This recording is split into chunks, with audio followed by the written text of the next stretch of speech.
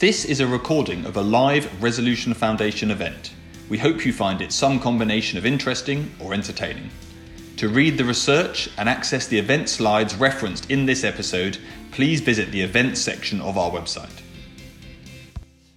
Good morning, everybody. Welcome to this Resolution Foundation event. My name's Torsten Bell. I'm the Chief Executive of the Foundation, and we're going to talk about the budget. And we're going to do that because there is one. It's happening on the 6th of March. First audience participation question. Why is it happening on the 6th of March? Quite early for a budget. Not unparalleled, but why is it on the 6th, not the 15th like normal? Come on, team. There's quite a lot of you in here this morning. No one? Is it your skiing holiday, Torsten? I haven't been skiing in 20 years. I'd like to go skiing. It's too expensive. There's a cost of living crisis. The election potential. So all the journos thought it was because there's going to be a May election. Guys, there's not going to be a May election. You want there to be a May election. There's not going to be. Your autumn's going to get trashed. The reason it's on the 6th of March is because on the 23rd of March, there is a fuel duty rise penciled in that needs to be cancelled in time because this is a tax-cutting budget, and you don't have a budget followed a week later by a tax rise because they're not idiots. Yeah, that is why you've got a budget on the 6th of March. We're going to have a fuel duty cut as one of the measures, well, a cancelled rise, as one of the measures announced on the 6th of March. But that isn't all that's going to get announced, which is why we've got a whole event rather than a slightly esoteric monologue. Finishing. Okay, everyone got that? To help us discuss what is actually going to be in the budget beyond the fuel duty rise being scrapped, we've got a great panel. So you're first of all going to hear from James Smith, who's the research director here at the Foundation and has led the team producing our preview of the budget, which is out today. Then I'm going to apologise in advance for some of what he's going to show you. Not because it's grim about the country, because it's graphically unacceptable. I think it might be the worst thing we've actually ever produced in the 10 years I have been here in terms of the graphics, so I'm sorry in advance. That's some good feedback. You'll know what I mean. You know what I mean in about 5 minutes' time when you see the horror that is going to be unfolding on these screens for all of you. But not just James. Then you're going to hear from Helen Miller, who's the Deputy Director at the Institute for Fiscal Studies. And if you're not following, you all should be, because she'll teach you everything you need to know about the world of tax and some things you didn't need to know. But that's what experts do, ideally. And then you're going to hear from George Parker, who's the political editor of the Financial Times and often tells us what is going to happen in a budget, usually about 2-3 weeks before it actually happens. So that's the plan. And then all of you can get involved as always. We're going to do a few polls later and we'll do some questions. So go on to Slido and it is #budget2024. Hopefully, the chance that you're listening, this needs to be the only budget of 2024. Really don't want another one before the election. This year is bad enough as it is. And on that note, James, what is in your preview? What's going to happen? All right, Torsten, thank you for that. That's quite the setup. Thanks for coming to this. Thanks for watching, particularly people who battled through the rain this morning. It's a horrible day in Westminster. And thanks to my Resolution Foundation co-authors as well, particularly to Adam Corlett and Cara Pacitti for helping put the preview slides together that we've published this morning. So definitely look at those. There's much more detail in those than I can go through. So as Torsten made very clear, there is an election coming this year. Jeremy Hunt told us that at the last fiscal event. So the government will very much want to use the budget to set the scene for the economic row that's going to be around the election this year. So what I'm going to do is really put all that in context. And the starting point for that really is what's going on with the economy right now, where in the real world, there's actually been some good news. So we shouldn't overlook this. Inflation is falling faster than we expected in November. It's about a percentage point lower in January than we had thought towards the end of last year. But we've also heard that we're in recession. Now, there's lots of debate about what kind of recession that is, but the key point is growth is weaker at the start than we had expected. Now, if you're in the world of thinking about fiscal forecast headroom, so that's entirely my world and not the real world, then the combination of weak growth and low inflation is bad news. So that's a really sort of bad context to all this. Now, the reason I'm not going to show you tons and tons of bad news is really two things here. So first, on this slide, you can see the Bank of England have actually got inflation now rising above its 2% target. So inflation is actually higher in the medium term, having been lower in the near term. Now, we don't think the OBR will go quite as far as that, but you have got offsetting news on inflation. And then the other thing that's going on here is we've learned that there's faster population growth. So we've got higher migration, and that'll push up tax receipts mechanically and offset some of this bad news. So our view is the cash size of the economy, at least, is going to be little changed. But what has changed a lot is really the interest rate environment. So low inflation means faster cuts being priced into markets for the Bank of England base rate. And you can see in these red dotted lines, in the short term, there's about a percentage point lower, but in the longer term, more like 0.5%. But this is big news for the fiscal outlook. And it wouldn't be one of my presentations without a complicated fiscal chart. So just to for those not poring over the public finances data this morning, we learnt that the current year borrowing is a bit lower than we had thought. So the OBR will factor that into its forecast for the budget. But if we look over the coming years, these I'd say fairly hard to see light green bars are basically telling you that the effect of lower interest rates will push down on borrowing. So below the line here is good news for the government pushing down on borrowing. And what's offsetting that is the effect of the weaker growth and lower inflation. And that's falling over the forecast period because inflation is a little higher over the medium term, but also because of that population growth. So the net of all that is that borrowing is down. It's down by a little bit more in the medium term. And the combination of those two things, we think, will give you slightly higher debt in the near term on the government's official target measure, and then it'll be a little bit lower in the medium term. And what that really means is good news for the Chancellor in terms of having a bit of extra wiggle room here. So you shouldn't take any specific number here too literally. Something in the 20 to 25 billion headroom sort of corridor seems pretty likely given the news that we've had. We've got an estimate of 23 billion. That's 10 billion larger headroom than they had back in November. So that's good news. Perhaps not as much good news as some people were talking about at one stage, but that's potentially big, significant good news here. Now, the government will be very clear with what they want to do with any good news, any fiscal wriggle room that they have. So, very strong guidance to expect tax cuts. Now, what form of tax cuts might we be getting?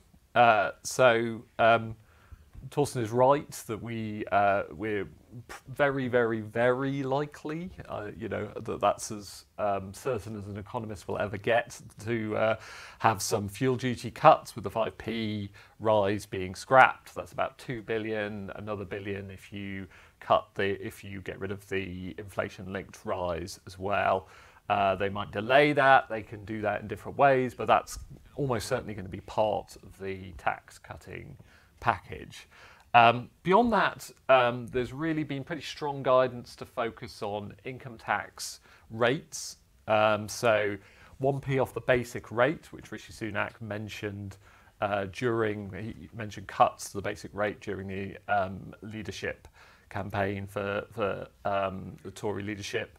That would cost about 7 billion to cut the basic rate. It's about 5 billion to do it on national insurance, as they did at the autumn statement. So we think something will come in that space. That's what the speculation is really pointing us towards.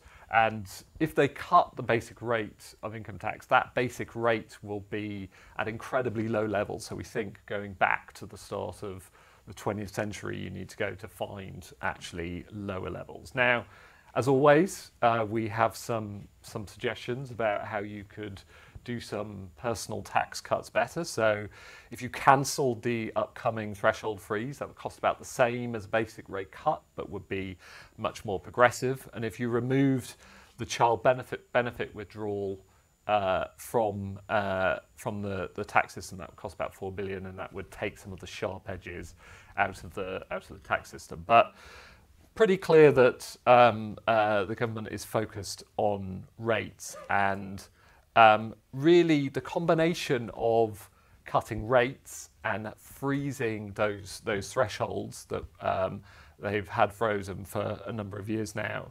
The combination of those two things is really a takeaway from those on low wages and a giveaway to those on higher wages. So you can see the net impact line, that's the thing to focus on here, comparing a basic rate 1p cut and the 2024 threshold freeze. Those under 38,000 are worse off by the combination of those two things. Above, you gain. So really a giveaway for higher earners here. So this is what Torsten was talking about, the sheer horror of this. So you very much have to think about those tax cuts that are coming in the context of what's already happened and what is coming here. And we are talking about tax cuts being sandwiched between tax rises. So there's a tax sandwich. Now, we have spent so long discussing what the right sandwich is, what the filling is it jam, is it red meat? So we've got a sort of bit of red meat in there. That's the tax cuts that are coming.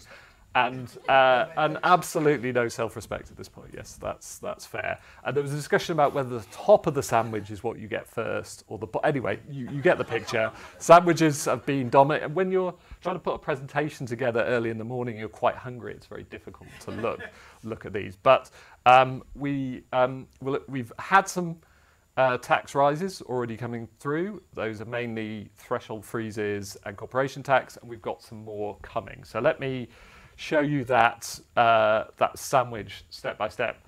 Now, admire the sandwich icons. This is serious work, so you know whereabouts you are in the sandwich. So at the top of the sandwich, you've got those tax cuts, those tax rises that are already come through. So that's about 20 billion across threshold freezes, corporation tax.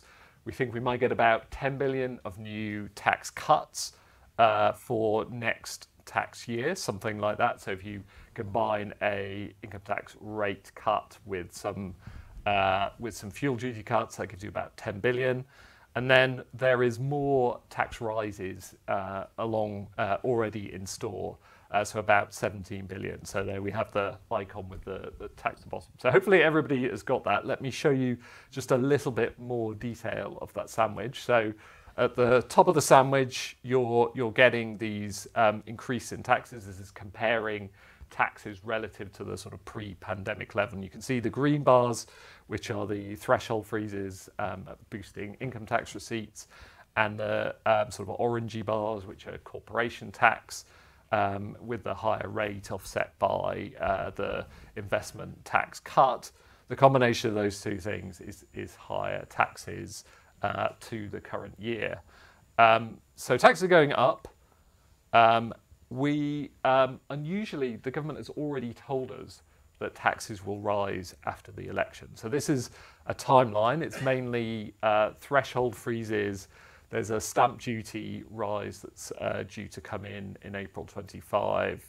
But all this adds up to a very sort of unusual picture of a government coming into an election having already announced these 17 billion in tax increases. The other thing to bear in mind here is we're probably going to get council tax rises of about 5%, so give us a sustained rise in council tax as well on top of that. And so the government is telling us that it's raising taxes. We're still in the bottom of the sandwich, people. I hope you're keeping up with this. But history tells us that that's probably not going to be the end of the story. So if you look back at changes in taxes here, so below the line is tax cuts, above the line is tax rises. The vertical dotted lines tell you where elections are. So you get some pre-election tax cuts that happened a lot in the 90s, but what really hits you here is the post-election tax rises. So particularly in the 90s, immediate increases after the election. There's a good chance that happens again. So history tells us we get tax rises. And then the other thing, as we have talked about extensively, is we are currently predicating our outlook for the public finances on a set of spending plans that are essentially undeliverable. So the thing to keep an eye on here is the green line at the bottom, which is basically telling you about departments that don't have some sort of spending guarantee in place and what the overall envelope, so remember the government only has to publish an overall envelope beyond the spending review period. So beyond 24-25, we just have this one number for spending, and what that implies is very big cuts for unprotected departments. So higher population means 17% cuts in real per capita terms. That's huge. That'd be even bigger if some of the spending cuts that people have talked about go further. So if we go from 1% real growth to 0.75%, that's now something like a fifth in terms of the cuts for those unprotected departments. And it'd take something like 30 billion to really get you back to where you were at that peak in 2022, 23. So really big fiscal fiction that is underlying the numbers, and that will have to be confronted after the election. So that was my final piece of context, just to give you the key takeaways. Big budget coming for the election. We're in recession, but lower rates are going to, we think, will boost the government's headroom by about 10 billion. Tax cuts are coming, certainly in the form of fuel duty, but also very likely in the form of personal tax cuts. But that has to be viewed in the context of this tax sandwich of existing rises and post-election rises. And history tells us that even the ones that are factored in probably will be larger. That's me. I kind of want to say thank you, but thank you. Well done. Good job, James. Here's my promise to you all, that will never happen again. No Resolution Foundation event ever will include a graphical representation of a sandwich, particularly over 10 long slides just to ram it in. Helen, I hope you've got more serious comments. Well, I'm tempted to talk about sandwiches now, because I'm sitting here thinking, I often like the bread more than the filling, so I don't know. Are you meant to not want to eat the bread and the filling? Anyway, I'm not sure the gap in our life is not stretching the metaphor. Look, what I'm actually going to talk about, I thought I'd make a few general points about the kind of bigger picture, tax cuts, net fiscal headroom stuff, and then say a little bit about what might see in the budget. So the question I keep getting asked recently is, should the Chancellor be using any headroom he has to cut taxes? And I can, of course, see the political attraction to that. I think it's the closest the Chancellor gets to sort of a free lunch, because you get to potentially cut taxes without... Honestly, they're all leaving because they thought we were serious people. No, I'll stop there, I promise. So, but it's you get to cut taxes without at least without cutting spending immediately, or saying what you're going to do in the future, and without breaking any targets. So in that sense, I can see the traction of trying to use headroom. Of course, headroom is the buffer we have against things not turning out the way we expected. The aim should never be to erode your buffer so you have no buffer left. I also fall into chances fall into bad habits of responding asymmetrically to headroom. So when it turns out worse than we expected, that just ends up in a rise in borrowing, we sort of let it go. And when it's better than we expected, we spend it. And that's a guaranteed way to keep ratcheting up debt. So if you're going to respond to fiscal headroom, at least do it symmetrically, I think. But more importantly, I think we should ideally get away from getting so locked into this narrow, what do we do about headroom? The government always has a choice about whether it wants to cut taxes. And actually it's rising taxes, right? Taxes are going up. I think whatever the government does at the budget, I'm almost certain this will be the biggest tax rise in Parliament on record. We will have taxes going to a record high in the UK, not internationally, but it will be high. Nothing they're going to do is stopping that. So they are doing this, and they are penciling in effectively spending cuts for the next budget, so for the next Parliament. So they are making big choices about the size and shape of the state. They're just not doing that in a kind of like an honest, forthright, let's all have a discussion all at once. It's coming in this let's just focus on the headroom. So I guess a bit of a plea from me that I know we'll focus on the headroom, but I really think it's a bit of a sideshow to the bigger issues about the size of the state.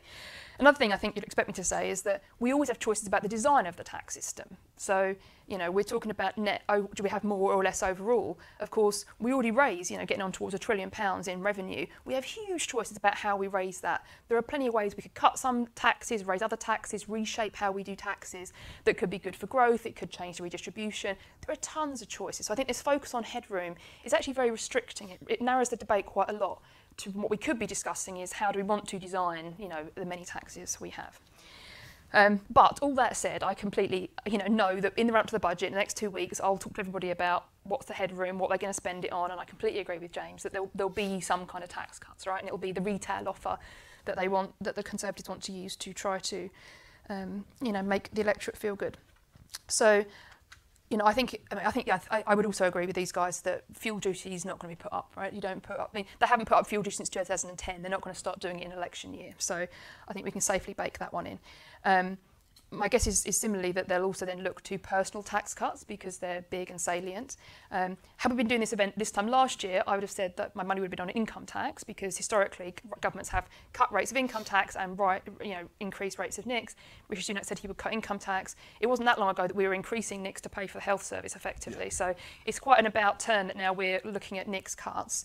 Of course, again, you see the attraction there. They're cheaper, and NICs is only levied on earnings. So you also get, for your pound, you get a bigger bang in terms of labour supply effects. So I can see why a government worried about what the OBR is going to score is going to be more attracted to national insurance contributions. I guess the flip side of that is that it won't benefit everyone. It won't benefit people, but pensioners being the obvious group who won't benefit from a NICs cut. So I guess there is still some politics there. I mean, one nice, Torsten mentioned you get told things you don't want to know. One nice thing about NICs, I guess, is that we currently have a horrible wedge between earned income and unearned income, so dividends, pensions income, being driven by national insurance contributions. So cutting NICs reduces that gap. I think that would be a step. In my big ideal reform of the tax system, that would be one of the things you could do is reduce that gap. Different ways of doing it, but this is one way of doing it. So cutting NICs helps a little bit there. And of course, you could, if you were really feeling bold and reformy, you could just cut it for employees and not for the self-employed, and also narrow some of that gap, and that would make it a little bit cheaper at the margin. So I think there's some things there. So I think we'll get some kind of personal tax cut. It's about scale. People have talked about whether you do thresholds or child benefits. They could, I guess. I think that's the politics. I think actually the thing about thresholds, economically, there's not that much reason, I think, to favour thresholds over rates or the other way round. But I think it's the big point is, as James was saying, they have a big distributional difference. Because obviously everyone gets the same cash benefit from changing the personal allowance, and that's not true for rates. So in terms of the distributional chart they put in the budget scorecard will look very different depending on how they choose that. So I guess there'll be some political calculation there about which part of the electorate do you want to be feeling good coming out of this, or what sells best. The other things that they might be. I think this is less likely now if the headroom's lower, but obviously people have been talking now, asking me about inheritance tax. I imagine they won't find 12 to 7 billion to scrap inheritance tax now. But of course, but again, worth also noting that if they were worried about wanting to do something that looks nice and snazzy, they could remove some reliefs within inheritance tax. So I'm thinking of agricultural relief, business property relief. You could whack pensions into inheritance tax, I think, which would be a good thing. And that would allow you to pay for a cut in the headline rate. Now, that might upset some people who are currently using those reliefs, and maybe they vote for the Conservatives, so that might not be an election winner. But the point is... He was at the Farmers yesterday. Exactly. That would be bold. But it's also, we did some work as well, it's also the case that you could, rather than just scrap those reliefs together, you could have some cap on those reliefs to keep most businesses and most farmers out of the inheritance tax net, but still raise a lot of money and be able to bring the headline rate down in a catchy way. So the point being that if he wants things that says, I've brought inheritance tax down to 30%, there are things that he could look at without having to use fiscal headroom necessarily. Again, I'm not sure that's likely, but I'm just pointing out that he could do it. And of course, there's lots of other changes that he can make. There's the entire tax system. Stamp duty would be a good one to cut. It's not clear politically that's what you go for. And personally, again, worth saying that I think ideally these would be big decisions that were happening thinking about tax reform. Right? So if you're going to do something like cut stamp duty, ideally, I think you'd want to reform property taxes properly, because the giveaway is the easy bit. It's the takeaway that's the hard bit. So I think ideally, if this was the start of the next Parliament, we wouldn't be sitting having this discussion. We wouldn't be talking about what taxes do we cut and what do we get away with. We'd be thinking about what's the spending and how do we actually manage to have departments that aren't, struggling. And ideally, you would be thinking about how do you want to reform property taxes, and could you reform council tax and do stamp duty? So I think, he could do something like that, but I think economically you don't want to do too many of the giveaways. If you know there are takeaways, you want to pair together. I think it's a problematic way. I mean, it makes it harder for the next government, whoever they are. Anyway, let me stop there because I've said lots. But I say, if in terms of priorities, this won't be the priority. The priority will be what voters like. But ideally, I think we'd prioritise things that at least made the tax system design better and didn't make it harder to make it better in the next Parliament, because we are going to have difficult decisions in the next Parliament. Very good. Thank you, Helen. Right, George, that's what we'd like ideally. What's going on with this whole... Is it politics? What's going on? I'll do the dirty politics end of this discussion. That's what I had you down. That's what you're here for, yeah. That's my role. Actually, talking of the dirty politics, the sandwich icon reminds me a little bit of how you delivered bad news to Gordon Brown if you were working with him. Except it wasn't bacon you put in the sandwich. It was something else, wasn't it, when you had bad news to deliver? What is this? This is too complicated a reference. Really? Some people know what is. Well, thank you. Yes. That was I prefer this sandwich. I'll tell you, how you deliver bad news to Gordon Brown, you put something unsavoury in the middle of two slices of good news. Keep going, George. Which is a little bit like this. So listen, this may or may not be the last big fiscal event before the election. Though Torsten's hoping that it is. I think the simple calculation on this, frankly, is if Rishi Sunak and Jeremy Hunt think that there's the prospect of getting some better forecasts from the OBR in the second half of the year, then why wouldn't you have another autumn statement before the election and do another round of tax cuts? If, on the other hand, the economic situation seems to be deteriorating and the OBR are going to come back with worse forecasts, then forget it. That's someone else's problem. Leave it till after the election. So I wouldn't exclude the possibility that we're back here again in 6 months' time before the election. Thank you for that. Sorry to say. But basically, we're now very much in the arena of downplaying of expectations by the Treasury in terms of what's going to be possible on March the 6th.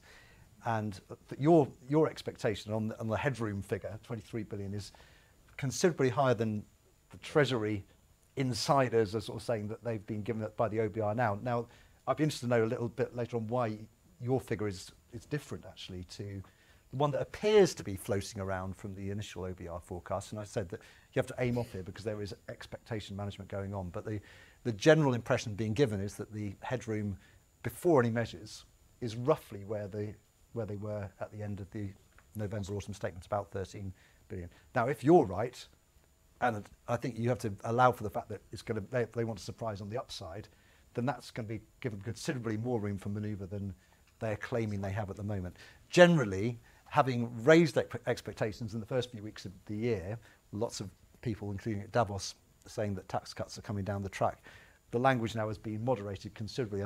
I noticed this morning, actually, that Laura Trott, the Chief Secretary to the Treasury, in response to the new public finance figures, was talking about we're beginning to turn a corner, whereas I think Rishi has been talking about having turned a corner already. So the language is being moderated slightly. But look, this is an intensely political event, obviously, with the election coming down the track. I think most people still expect it to be the election to be in the autumn. And politics would be the main motivating factor of the budget. But I think we should actually be charitable here and say that we have to allow for the fact that the Chancellor might do some things which are the right thing. And actually, there is a recent precedent for this, which was the autumn statement. There were roughly £20 billion of tax giveaways, of which 10 billion were the full expensing plan for business, which probably gains exactly 0 votes in a general election.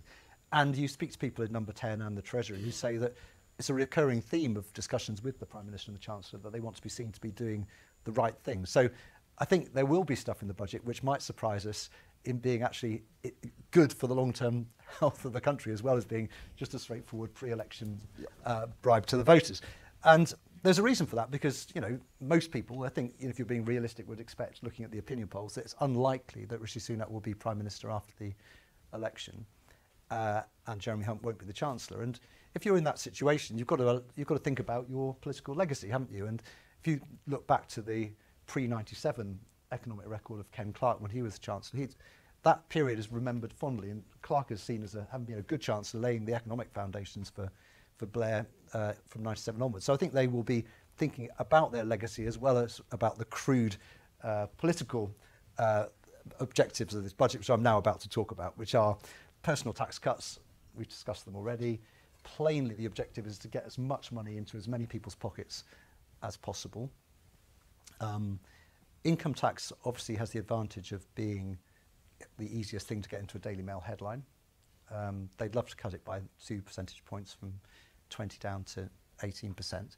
And it is worth remembering, you pointed this out actually, and I've done a story about this today, that people are starting to recall the fact that in 2022, when Sunak was standing against Liz Truss for the Tory leadership, he said that if he won the next election, he wanted to cut income tax from 20%, basic rate from 20% down to 16% by 2029.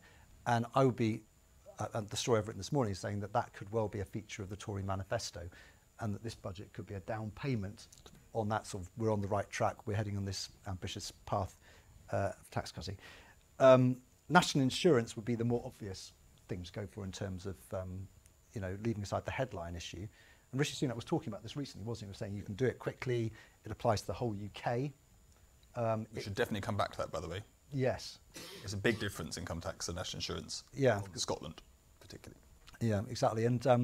And they're talking about smart tax cuts. Look, if you're talking about smart tax cuts, then tax cuts that benefit people who are working and promote work are probably more effective and could get you a positive score from the OBR in terms of future outlook for growth. So national insurance would be the sensible thing for them to do. It's cheaper as well. It's about 4.5 billion, I think, per 1 percentage point cut compared with 7 billion. But as I mentioned, income tax gets you the better headlines. The threshold things, I mean, there's a lot of pressure from Tory MPs for them to do stuff specifically around this ludicrous £50,000 threshold, where you end up paying extraordinary marginal tax rates, particularly if you have children. Well, only if you have kids, yeah. And yeah, only if you have kids. But that's a thing. Again, money is quite scarce, and it's all about priorities here on March the 6th. And do you do you spend some of your money helping people with kids earning more than 50,000, as opposed to a more generous across the board tax cut? So those are the things that he's going to have to calculate.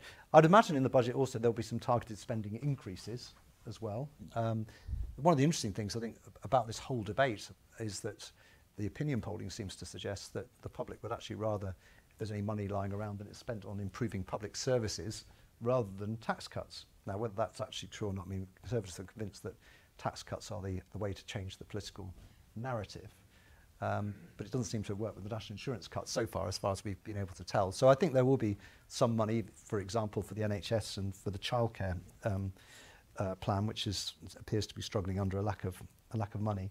And then, of course, there's this question about whether you fund the tax cuts through penciling in more spending cuts, or at least a tighter spending squeeze after the election. The spending assumptions you were talking about there, James, and sort of, I talked to you about this, Torsten, the other day. You're sort of piling fiction upon fiction. You know, instead of having a 1% real increase in departmental spending, you cut it to 0.75% or something like that.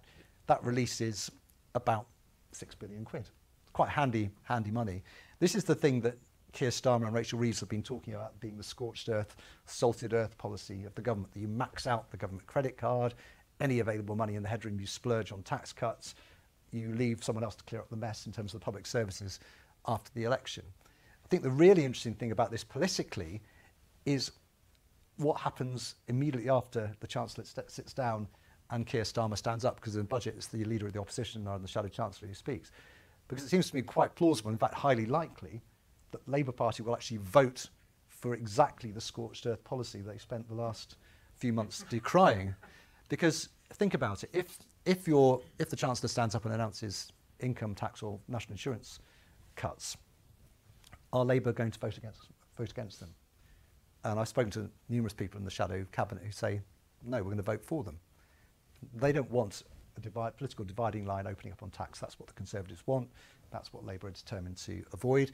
And if you look back to the autumn statement, I think I'm right in saying this, but Labour supported every single measure in the autumn statement. I don't think they opposed any of them, did they? No, last March was the last time we had a row on the pensions tax stuff, yeah. So if you think about what's going on here, is that you've got the Labour Party shadowing, I won't say this of course, shadowing the Chancellor and his economic policy, because they don't want any political dividing lines to open up before the election. Now, if they vote for tax cuts that we expect to see, then the budget this time next year is going to be very, very tough, isn't it? And as you're remember, we won't even be able to wait that long, because you'll have to do say it's an October election, you've got to do your 1 year spending review before kind of the 10th of December, roughly, and even that's tough. And your chart up there was excellent. Actually, I've been meaning to look this up, so thanks for doing the research on this. Which one were you on? The one about tax rises after an election. You know, every single Chancellor comes in, has a look at the books. Oh my God, it's even worse than we thought. Who'd have thought that? Even though it's in the OBR book every 6 months. Taxes will have to go up to bridge the gap there. So the politics of this are are absolutely fascinating. I mean, I could talk about some of the other things that we might get in the budget. There's going to be, I imagine, something to boost capital markets, something that the Chancellor is very concerned about. Brit ISA has been discussed to encourage people to invest in British companies, a bit expensive. We hear a lot about the NatWest share sale coming up, TelSid. I don't think we hear very much. I think we should be hearing more about. Tell everyone what this is, because no one ever asked me about this, and it's a bit weird what's going on. Yeah, well, I mean, the government's looking for a retail sale of shares, its remaining holding in NatWest, and they want to get it moving very quickly, possibly by in June or July, if it represents value for money. This has two attractions for the government. One is that you try to generate popular interest in the stock market again, which is something they're vexed about. The other thing politically, of course, is it allows you to end the cycle. You know, it was Labour's financial crash back in 2008. Yep. This is the final, getting rid of the final vestiges of it. It costs money, of course, because you're going to have to discount the shares to do the retail sale. So, but it seems to me that they are trying to do that. Do you think we are going to discount the shares? Well, I'm not quite sure how else you would. Well, I don't think it makes any sense either way. So either we're running a marketing campaign to persuade people to buy shares they can buy anyway, like any shares, which is just a waste of money on a marketing campaign, or we're discounting the shares, in which case we don't need a marketing campaign because we're saying, would you like a bit of money? Yeah, have some and some free rich money. people will say, yes, I would like some money, and then we don't need a marketing campaign. So I don't really understand the whole thing, but there's a lot of just sort of civil servants working on it. So keep going, team. Well, there are, and you know, you heard Jeremy Hunt at the last budget talking about. They're very keen on it. TelSid and all that sort of stuff. I mean, you know, it's. I mean, the legacy of TelSid is we did give away a load of shares to people cheaply. We did. There's a reason why public sector net worth went through the floor. Indeed.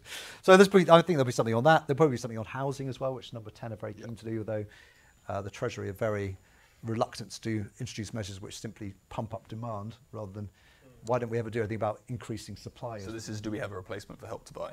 That sort of thing, and guaranteed mortgages and so forth. Inheritance tax, I still think it's very unlikely. Jeremy Hunt really hates the idea. It sends a very strange signal about your priorities, I think, doing anything on inheritance tax. I think that's more likely to be a manifesto thing. And in terms of the overall scope of the budget package, last time around there were 110 separate growth measures, which even we in the FT couldn't get our heads around all of them. This time it's going to be a much simpler package. I'm told there's far fewer measures in there, and you know the headlines they want will be about the tax cutting agenda.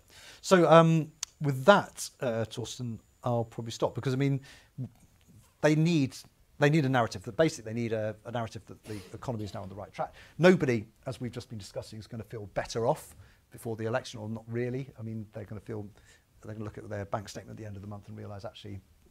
And the one thing they're actually quite annoyed, I think, about the idea that you're hearing a lot about tax cuts, but nothing seems to change what's left at the end of the month. Am I being hoodwinked here? So I think there's a political danger for the Chancellor in that. But I think what they need to be able to say is that we're coming out of the shallow technical recession, and we're on the path back to lightness, and that will be the message. That's what will be on the poster, George. Coming out of the shallow recession. Path back to lightness. That's how you get the people excited. Right, thank you very much, George. Very good. Right, so let's go through the economy and the public finance forecast side. Then we'll get to James's disgraceful sandwich, bit on the cuts, bit on the rises, and then we should touch on the spending side of the world as well, because as Helen said, there's quite a lot going on in that space, even if people aren't talking about it much. As I said at the beginning, if you want to ask questions or vote in the polls, it's #budget2024 on Slido. So given that this is, I mean, James slightly hid it in his presentation because he was so keen to get to the bad graphics. But there's just loads of people. So like the population changes are probably, if anything, the biggest bit of the forecast that's changed. Because basically it's not been very long since the last forecast, yeah? It's November, 6th of March, not much has actually happened. Inflation, yes, is a bit lower.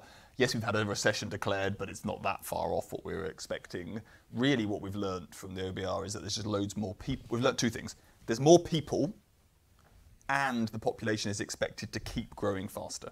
So bigger level of population. How many did we find? 1 million? 700? Like we found quite a lot of people. It's not that we haven't, give you massive faith that we're on the counting of the people problem anyway, but we found like a lot of people, and then they're growing faster. So in your numbers, James, if we didn't have the people, we didn't have as fast growth of people, then you wouldn't be having your perky headroom. Yeah, so to George's question about why these numbers are a little higher, I think basically we're including some data that I don't think will have been included in the OBR forecasts up to now. So we're including some of last week's data. The OBR will send their final economy forecast to the Treasury tonight, so you'll get your updated gossip tomorrow, I presume. So that's the inappropriate. That's that's sort of timing of all this. And as Dawson says, I think there is a big decision here about how the OBR treat this faster migration that the ONS say is likely going forward. So just to be clear, what's happened is a lot more people have arrived in the country over the past few years, but then what really matters for the forecast is the extent to which they continue to arrive in the country and how much they add to the working population. So I think we've been sort of fairly conservative about this and said you haven't got big levels changes because we know where the tax data are. So we're seeing that this morning, for example. But in future, if you have this sort of higher, something like 70,000 more migration inflows per year, that will boost your tax rate. And because your spending numbers are fixed in nominal terms, fixed in cash terms, you get this boost from tax receipts without really getting the spending offset.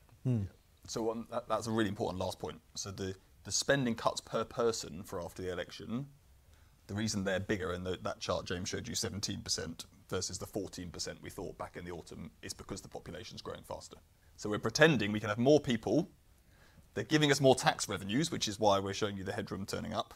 And we're pretending those more people don't need a penny of extra spending on public services. Have any of you met people? They do require a penny of spending on extra public services. So so that is why that wasn't the fiction the fiction on top of fiction you were talking about in your piece, but it is the same thing, which is we're just pretending that we can have no change at all to our public spending totals in the next parliament, despite having like millions more people. And that is a bit silly, generally.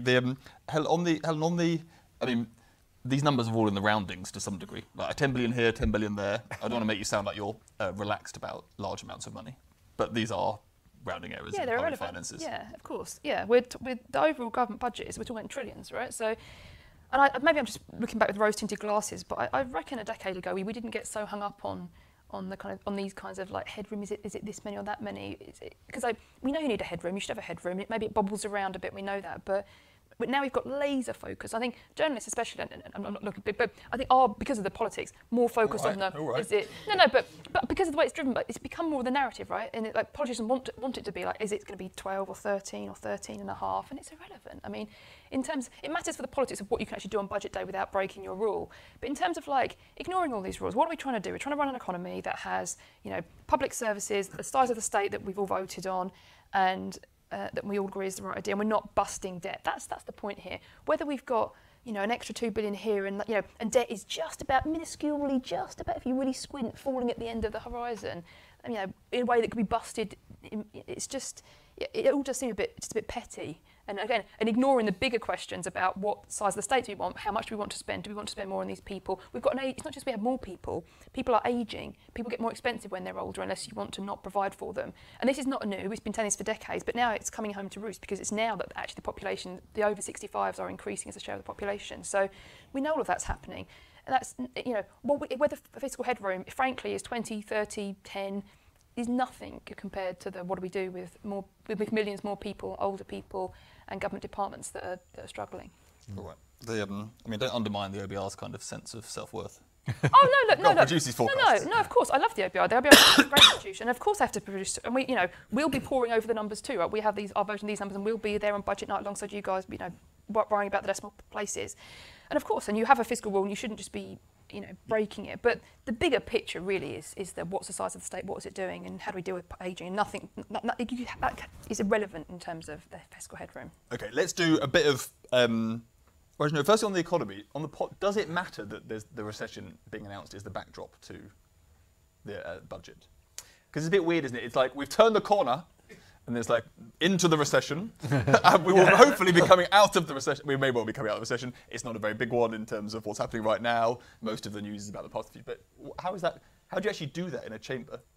I think politically it's important. I don't think economically it's just a statistical rounding error, isn't it? But last week economists were calling it a technical recession and a shallow recession, and Andrew Bailey was saying nothing to see here, move along. It's what we expected. The politics of it are that it's Rishi's recession. That's what Rachel Reeves says. That's what Rachel Reeves says, and the Liberal Democrats say, and it's a nice slogan. And the problem is for Rishi Sunak is that he promised at the beginning of 2023 that he was going to grow the economy, and at the end of the year the economy was getting smaller, and that is actually politically a salient point. No Prime Minister wants an R word hanging around, and the problem is unless there's a revision of the data, we will be in recession. Which there could be. Which there could be, of course. But the recession word could be hanging around him until May. When we get the next forecast. But in terms of punters, so if I'm a punter, I care about, so household incomes last year actually a bit better than people expected. Yeah. All of a sudden, it didn't feel like that, but they didn't shrink. They kind of grew a little bit. Wages a bit better than people expected, and unemployment 3.8%.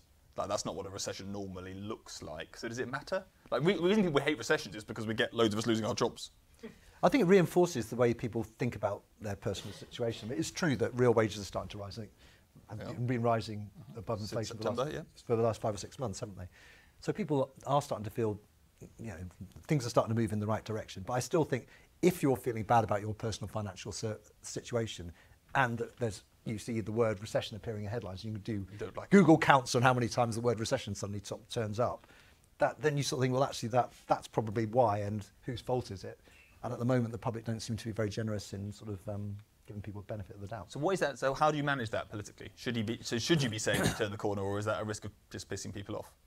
I think that's fine. I mean, in a way, if you set the bar low enough, then that's good, isn't it? You should be able to make the case fairly convincingly that by the middle of the year we are coming out. Not just we probably won't want to repeat the word recession, but with the economy's moving in the right direction, it's turned a corner, and so on. So that ultimately, all elections are about whether it's time for a change or we're on the right track. Don't turn back. I mean, that's the old adage of elections, and having dallied with various alternative things like being the change, the Conservative message at the election will now be good old-fashioned. We're on the right track. Don't turn back. And there will be evidence that the economy is pointing in the right direction, but whether the public are in the mood to give the government the credit for that is the opinion polls suggest rather not at the moment. Right, let's do a bit on the public finance forecast. We've got 2 questions here. You guys can take these. So we've got first question online, which is referencing your colleague Chris Giles, who wrote a piece last week about fiscal fairy tales. So I'm not going to go through the whole piece because it was quite a long one. But it basically said it's not looking great. Debt is on an upward trajectory, not just in the UK but elsewhere. People probably won't deal with it because nobody deals with these things until the crisis hits. The relevance of the budget is, of course, the forecast will show debt falling. In the real world, debt isn't actually falling because recessions happen reasonably like proper recessions, not this one, happen reasonably regularly. They cost you a lot of money, and so your debt ratchet goes up. So first question, are we just going to muddle through until a big crisis? And then hopefully no crisis, but if one turns up. And there's a related question here, which is which is basically markets. Is there a problem? Does it matter that they're going to splurge all the money, headroom up to a number, because basically markets are already having to fund a lot of QT. One of you can tell the world what QT is. Right, come on, James. Basically, have we got a fiscal problem or not? And are we going to do anything about it?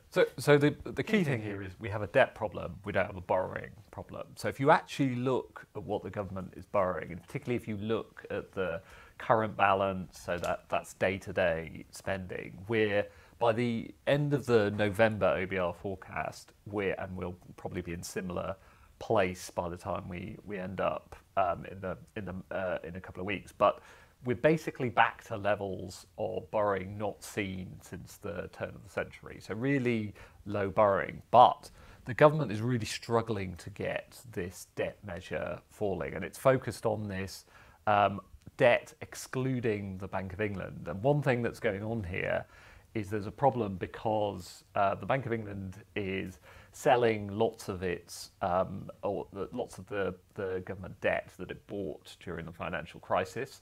So unwinding its QE, and it's making losses on those because interest rates are now higher than they were when they bought them. And by excluding the Bank of England from your debt measure, what you have is that you're sending money to the Bank of England to make good those losses. So you don't want your central bank in negative net worth. You don't want your central bank bust.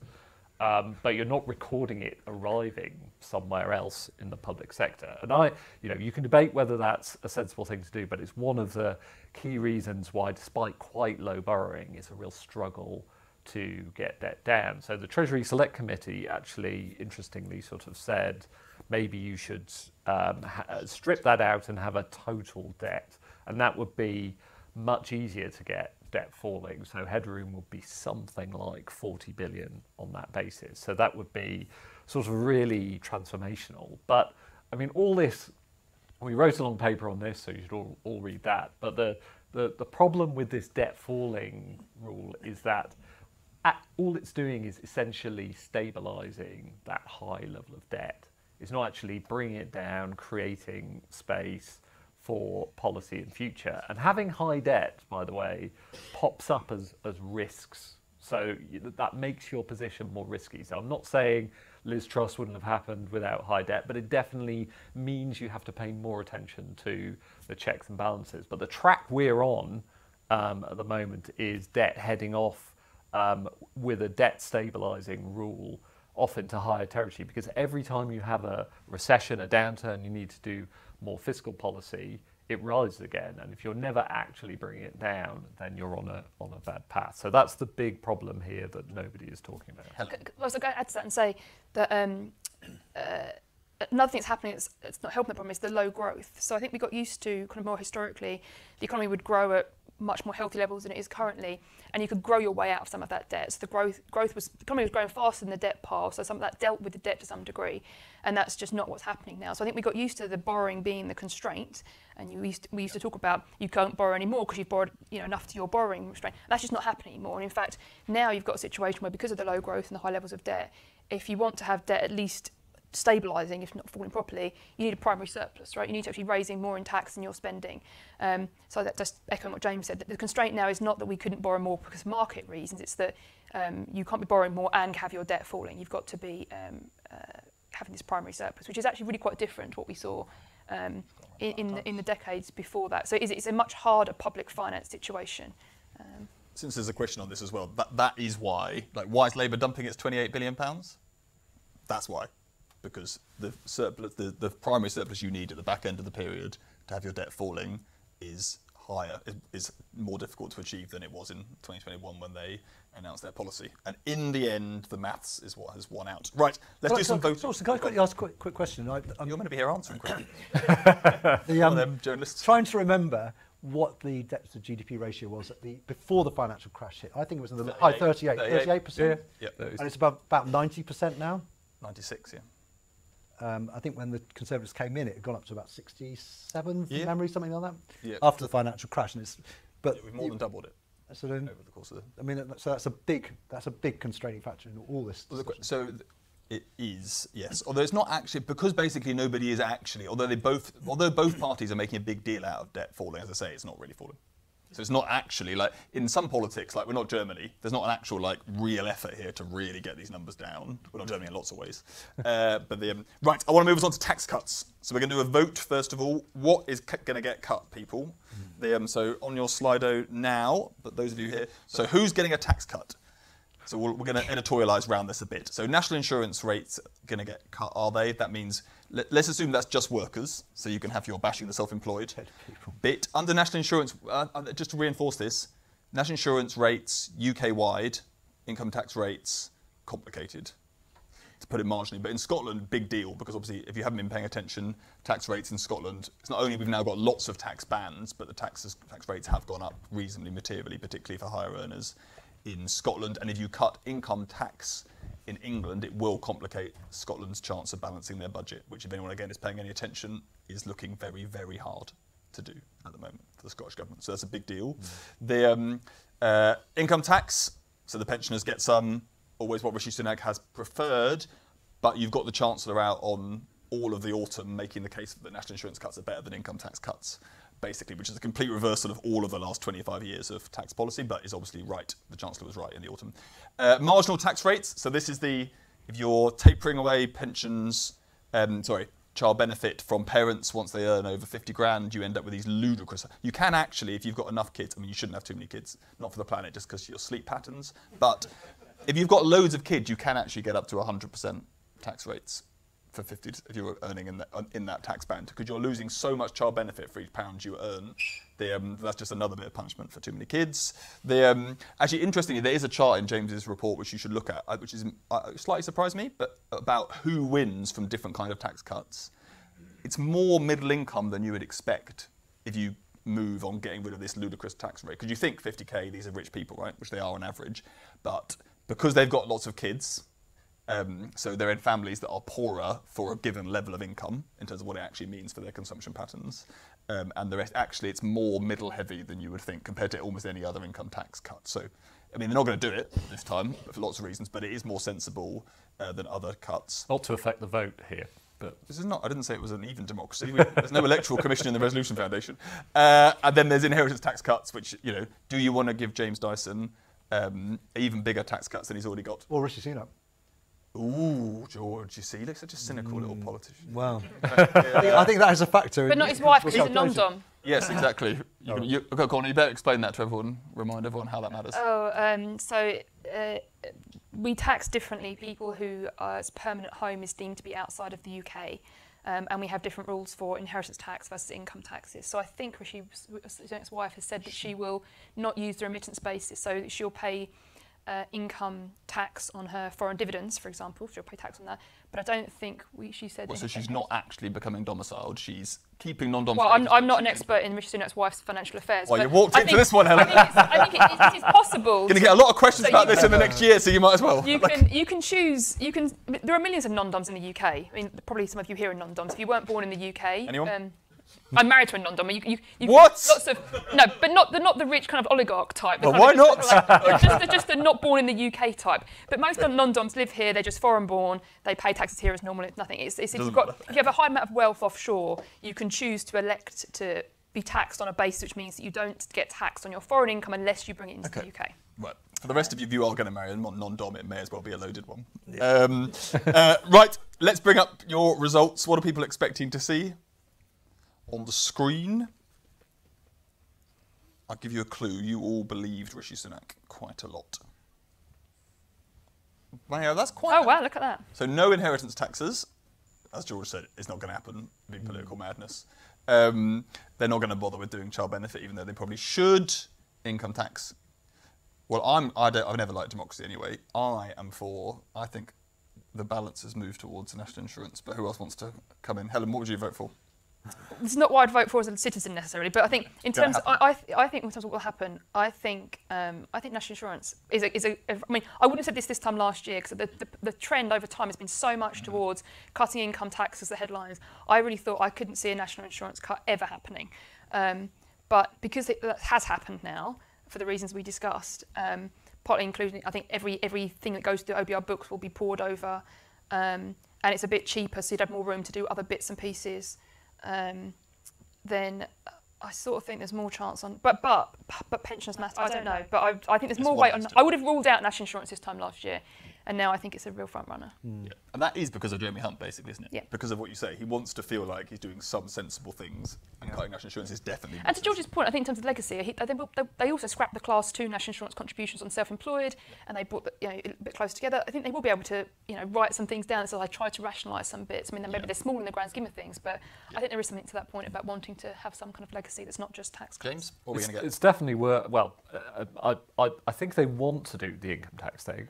I think there's a chance that the next thing makes more sense. They get to do maybe a little more. Maybe they do 2p on national insurance. We're right on headroom. The thing people should have in mind here is it's really hard to make the case where we've got incredibly high income taxes. That's a sort of problem here. If you look historically at marginal rates of tax, they've been falling across income distribution.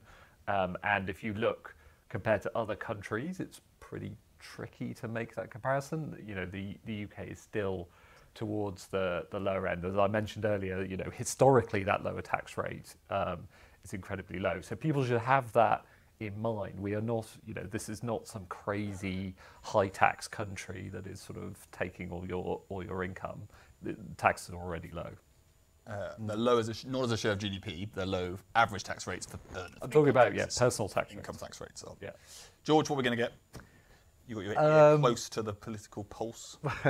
Yes. Well, I mean, Do you have an ear next to pulse? you could do, I suppose. Why not? Be sort of, yeah. Look, I mean, I think the obvious thing to do and the sensible thing to do would be to do national insurance for the arguments that Jeremy Hunt made very clear in the autumn statement. Yep. And you've heard Rishi Sunak talking about it recently. My gut feeling is just because of the pure political attractiveness of going for income tax that they might end up doing that. Plus, of course, the fact that Rishi Sunak personally has talked about cutting income tax rates a lot in the past. So I think it's going to be, I honestly don't know which way they'll go on it. One of those two, though. But I think it'll be one of those two because they want to get money into the pockets of as many people as possible. Have any of you in the room noticed your national insurance cut since January? None of you. You're all just too minted to pay attention. Yes. More than one of you has noticed. It's pretty chunky, 2p. None of you have noticed. You're not, and you don't even look, that old. There's some non-pensioners roaming around this room. Are you all self-employed? Good. Stop it. Right. Okay, Helen, then there's a question for you here on other taxes that could get cut. Yep. Business rates. So there's lots of lobbying at the moment. Tough time for the hospitality sector. Prices up. Consumers are down. They want some business rate cuts. People like you keep telling them that they shouldn't have them. Why shouldn't they have them, and are they going to get them anyway? Okay, so big picture, business rates, you can kind of think of it as a combination of the best tax and the worst tax. It's the best tax in the sense that a lot of it is the tax on the land value. And it's the worst tax because some part of it is on the actual business, on the actual building. And what you don't want is a tax that says, you shouldn't, have a nice shiny building and do it up. So, big picture, I think we should move towards a land value tax, and that wouldn't be a problem. So the problem with cutting business rates, if it is just genuinely temporary, and you generally do it for a short period, then it probably does help the occupiers of the business. And then we can have an argument about, given everything that's happening in the economy, are retail business what people you want to help? But if you have either permanent cuts or temporary cuts that keep being extended and therefore become expected to be permanent, what's going to happen is it's going to benefit the landlords. And the row here is about pandemic legacy giveaways, basically, that are left. Yeah, so we started, you can see in the pandemic why, given that we'd made people forcibly shut their shops, why it was reasonable to say, actually, we're going to help these the occupiers of those businesses, not make them pay a tax on a shop that's actually shut. I think you could see the rationale for that. But as you keep going, you keep saying, we'll keep extending these business rates cuts, and whether it's 75% or there have been cuts for retail and hospitality. The longer they go on, the more it will be baked into rent negotiations and therefore be passed back to the landlords. And I don't think anyone in the country is arguing that we should be, as a group, particularly helping the landlords of business properties. So, but there's lots, the Labour Party have also talked about business rates here. I think there's lots of confusion about business rates. What we clearly need to do is look at the business rate system, have more frequent revaluations, work out what to do with transitional relief when you actually shock somebody with a bigger bill, and move away from this kind of constant tinkering in little rates to help some subset. It's just not clear what we're trying to do with the tax. Are they going to get it? Probably. You think we are going to cut Well, it? it depends. It depends what how expensive it is and how tight they are for funding. Not definitely, but I assume it's not like a fuel duty equivalent. No, I think fuel duties, I'd just bake it in. Yeah. I think this is probably on the long list of if we can announce something that says we're going to be and the retail is meant. I'm sure it's meant to conjure up images of the high street, right, and and people feeling good about that. Although weirdly, they want you to feel they don't want to go and shop there. None of them, if they were shopping there, it'd be better. But you want people to feel good about maybe you do want to shop there one day, or somebody else wants to shop there, or. Right. Okay. Let's do tax rises then. So we won't do loads on the tax rises that have already happened because they've already happened. People go read about them in the report. We talked about that loads. 40-50 billion pounds worth of tax rises through threshold freezes, corporation tax rates up. So let's do the tax rises ahead of us. So George, I was trying to think, when was the last general election when the governing party went into the election with tax rises actually announced for after the election? Is it 2010? Remember the jobs tax row? Was that the last time? God, yeah, that's true. That was a national insurance tax rise, not tax cuts. Mm-hmm. Yeah. Has there been any since then? I can't think of any. Can you? How does it go generally to pre-announce tax cuts for after the election? It's it's not great because it goes straight on your opponent's election leaflets and literature. I suppose They're quite chunky too. I mean, 17 billion quid's not nothing. Exactly. I mean, I think the whole thing about the freezing of the thresholds is it's massive, obviously, in terms of its fiscal implication, but in terms of your ability to stick it on an election leaflet, it's something that people don't quite understand in the real world. But it's the reason they're doing it obviously is because going back to the boring technical debate about headroom, it's because it's it's that promise which then allows you to come up with the pre-election tax cuts. But it's very unusual, and obviously it's another part of limiting Labour's room for manoeuvre in terms of tax rises when they get in. Yes, I suppose so to some degree. If they get in, I should say. Steve wants to know, Helen and James, you can do this one over there. Steve wants to know, whoever wins the election, although he's hinting that he thinks it might be Labour here, what... You heard it here first. What tax rises, what might be the ones that come out of the woodwork after the election? Helen, what do you reckon? Oh, I don't know. So obviously you've mentioned the non-doms and private schools. So Labour, I think, will tell us in the manifesto about a small subset of tax rises, but they'll be pretty niche issues and interesting and lots of good things to debate there, but they'll be the low billions. So they'll be a complete minority sport in terms of overall fiscal revenue. I think they're going to have a tough time because if you want to raise big sums quickly without doing very much, then you've got to look at the big rates, or you've got to look at income tax, NICs, VAT, kind of things. And if you're not going to raise the main rates, you can still get a lot of money, but you have to do more. You have to do a bigger collection of things to get the money. I mean, if I were Labour, I would expect them to be thinking about the fact that we tax capital income at a much lower rate than earned income. It's a tricky one for them because I think it's a good reason you don't want to announce big increases in capital gains tax, for example, because you have people selling their assets quickly. So I don't think you want to put it on a big poster in front of the election. For lots of reasons, but that's one of them. But that's one of them. But even if you're going to target, say, it's just rich people, and we're going to, I think you still don't want to do it even for economic reasons. But we do tax, dividends, capital gains, businesses lower than employment income. If you wanted to have be a big start of the parliament, do a big reform, think about how you do that. You could think about tackling that issue. So CGT is your most likely, do you think? I'd have it up there, yeah. James, what's your top one? Well, I suppose Labour have also said they're going to reverse the lifetime allowance pensions change. So, I mean, this is just another in the weeds, small tinkering around, but we'll raise some money. So I think we'll see more of that. I think it'll be really interesting to see, exactly what Labour do in terms of highlighting what the government are doing here, because, they don't, as we were talking about, they don't want to draw a dividing line here. But the big thing to keep in mind is that the reason we're raising taxes is we've got these higher interest rates. So we're spending more. About half of the spending more relative to the pre-pandemic period is down to higher rates. So that's part of the reason why we're reversing some of that is we're actually seeing lower rates. So keep that in mind. You've got that lens of where interest rates are. So there's also these spending pressures, and that will that's pushing us in the direction of raising taxes. So the debate we're currently having about the election, as we've been hearing, is completely removed for the one we need to have going forward. Well, just be a bit. Well, I was going to say, just be a bit. So, if you want to be perkier on we don't definitely need big tax cuts after the election, tax rises. Sorry, you're basically hoping the government doesn't announce too many tax cuts beforehand, and secondly, you're hoping rates come down a bit. Like you can easily, it's perfectly feasible. If rates come down to 3.5% on any kind of sustainable basis, you've knocked 1% off your tax to GDP problem. So substantial, it wouldn't matter a lot. So I don't think we should be totally confident in they definitely need big tax rises on that side of things. They probably do. But if we've learned anything over the last 15 years, it's we have no idea what the long-term rate of interest rates. I think it's more that it's an opportunity, right? It's more if you're going to do anything, the earlier you do it, the better you do it. And also, again, hopefully whoever's in power is going to be thinking about the fact that we need higher growth as well, right? And there's no magic bullet here. There's no just tweak this thing. Now you sound like Keir Starmer.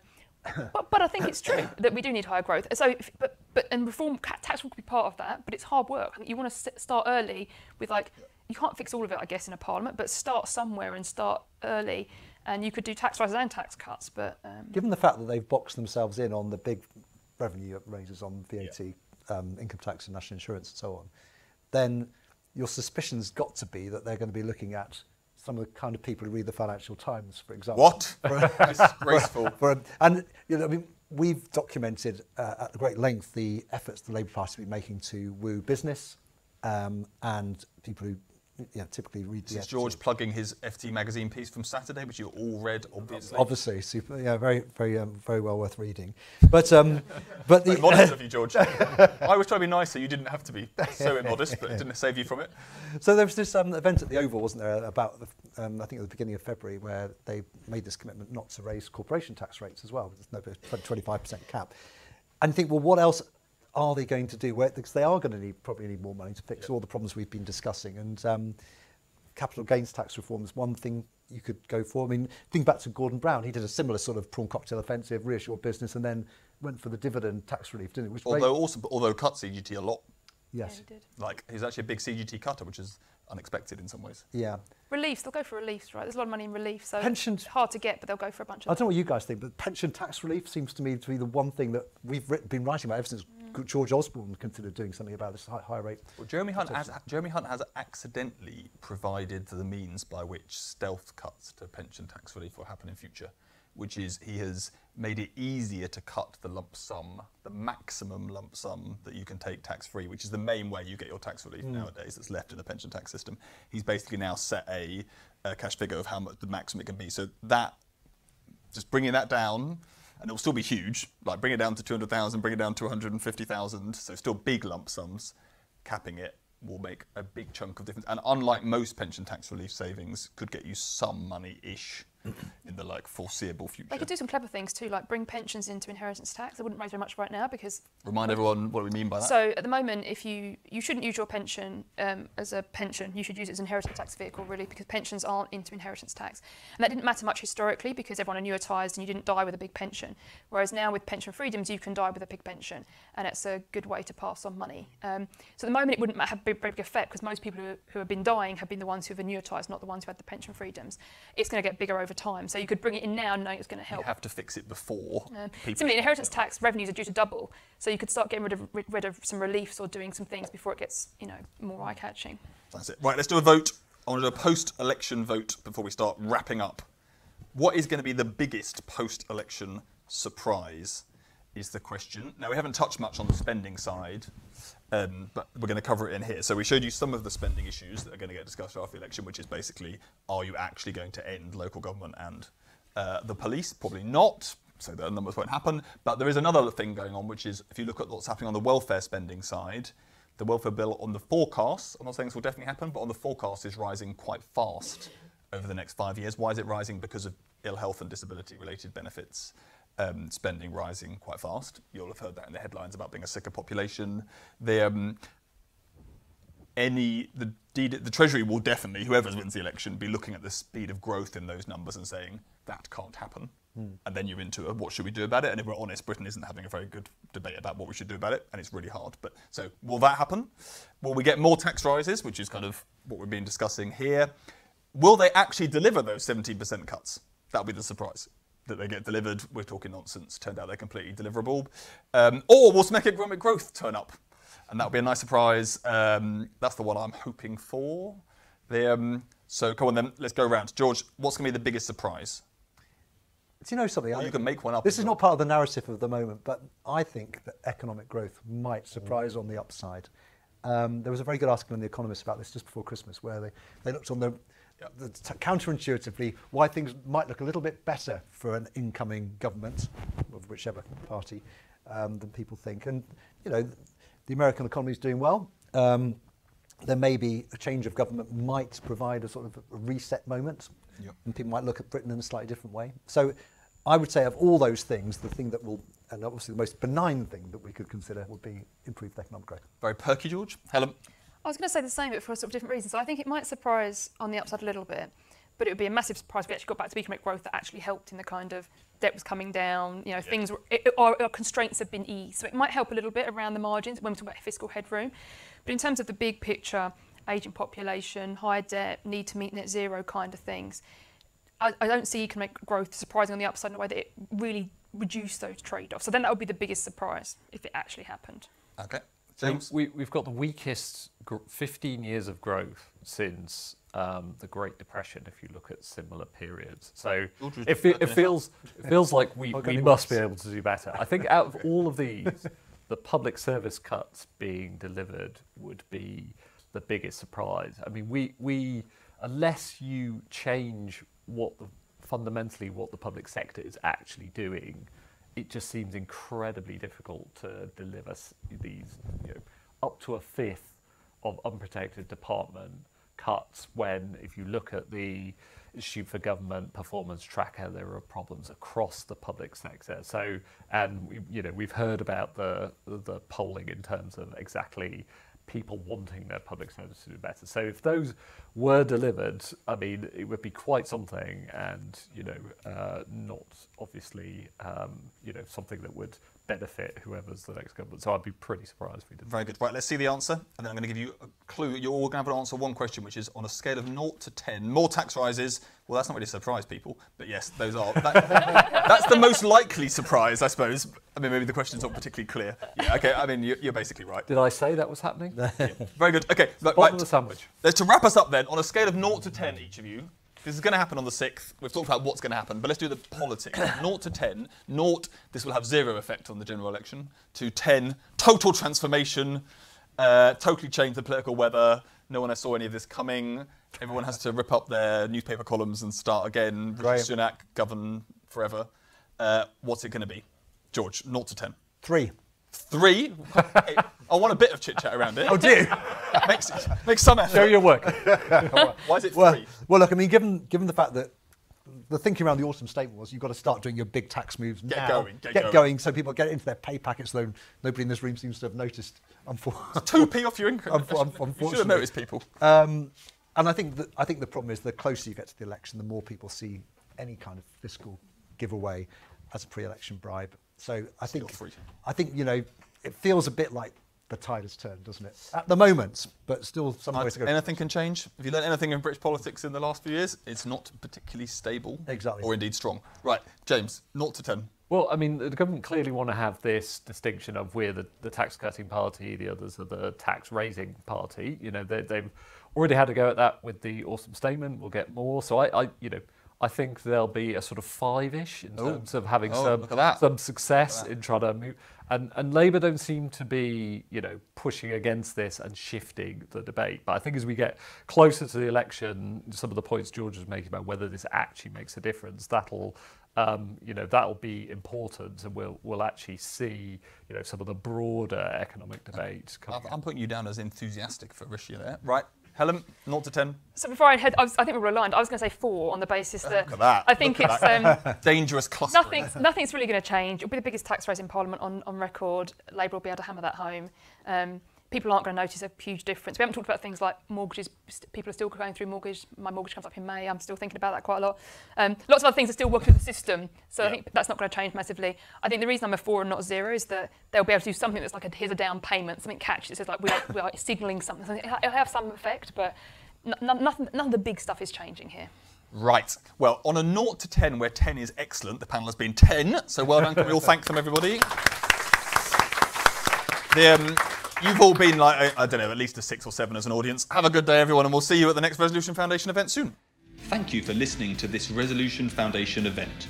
You can find more episodes and the latest living standards research on the Resolution Foundation website.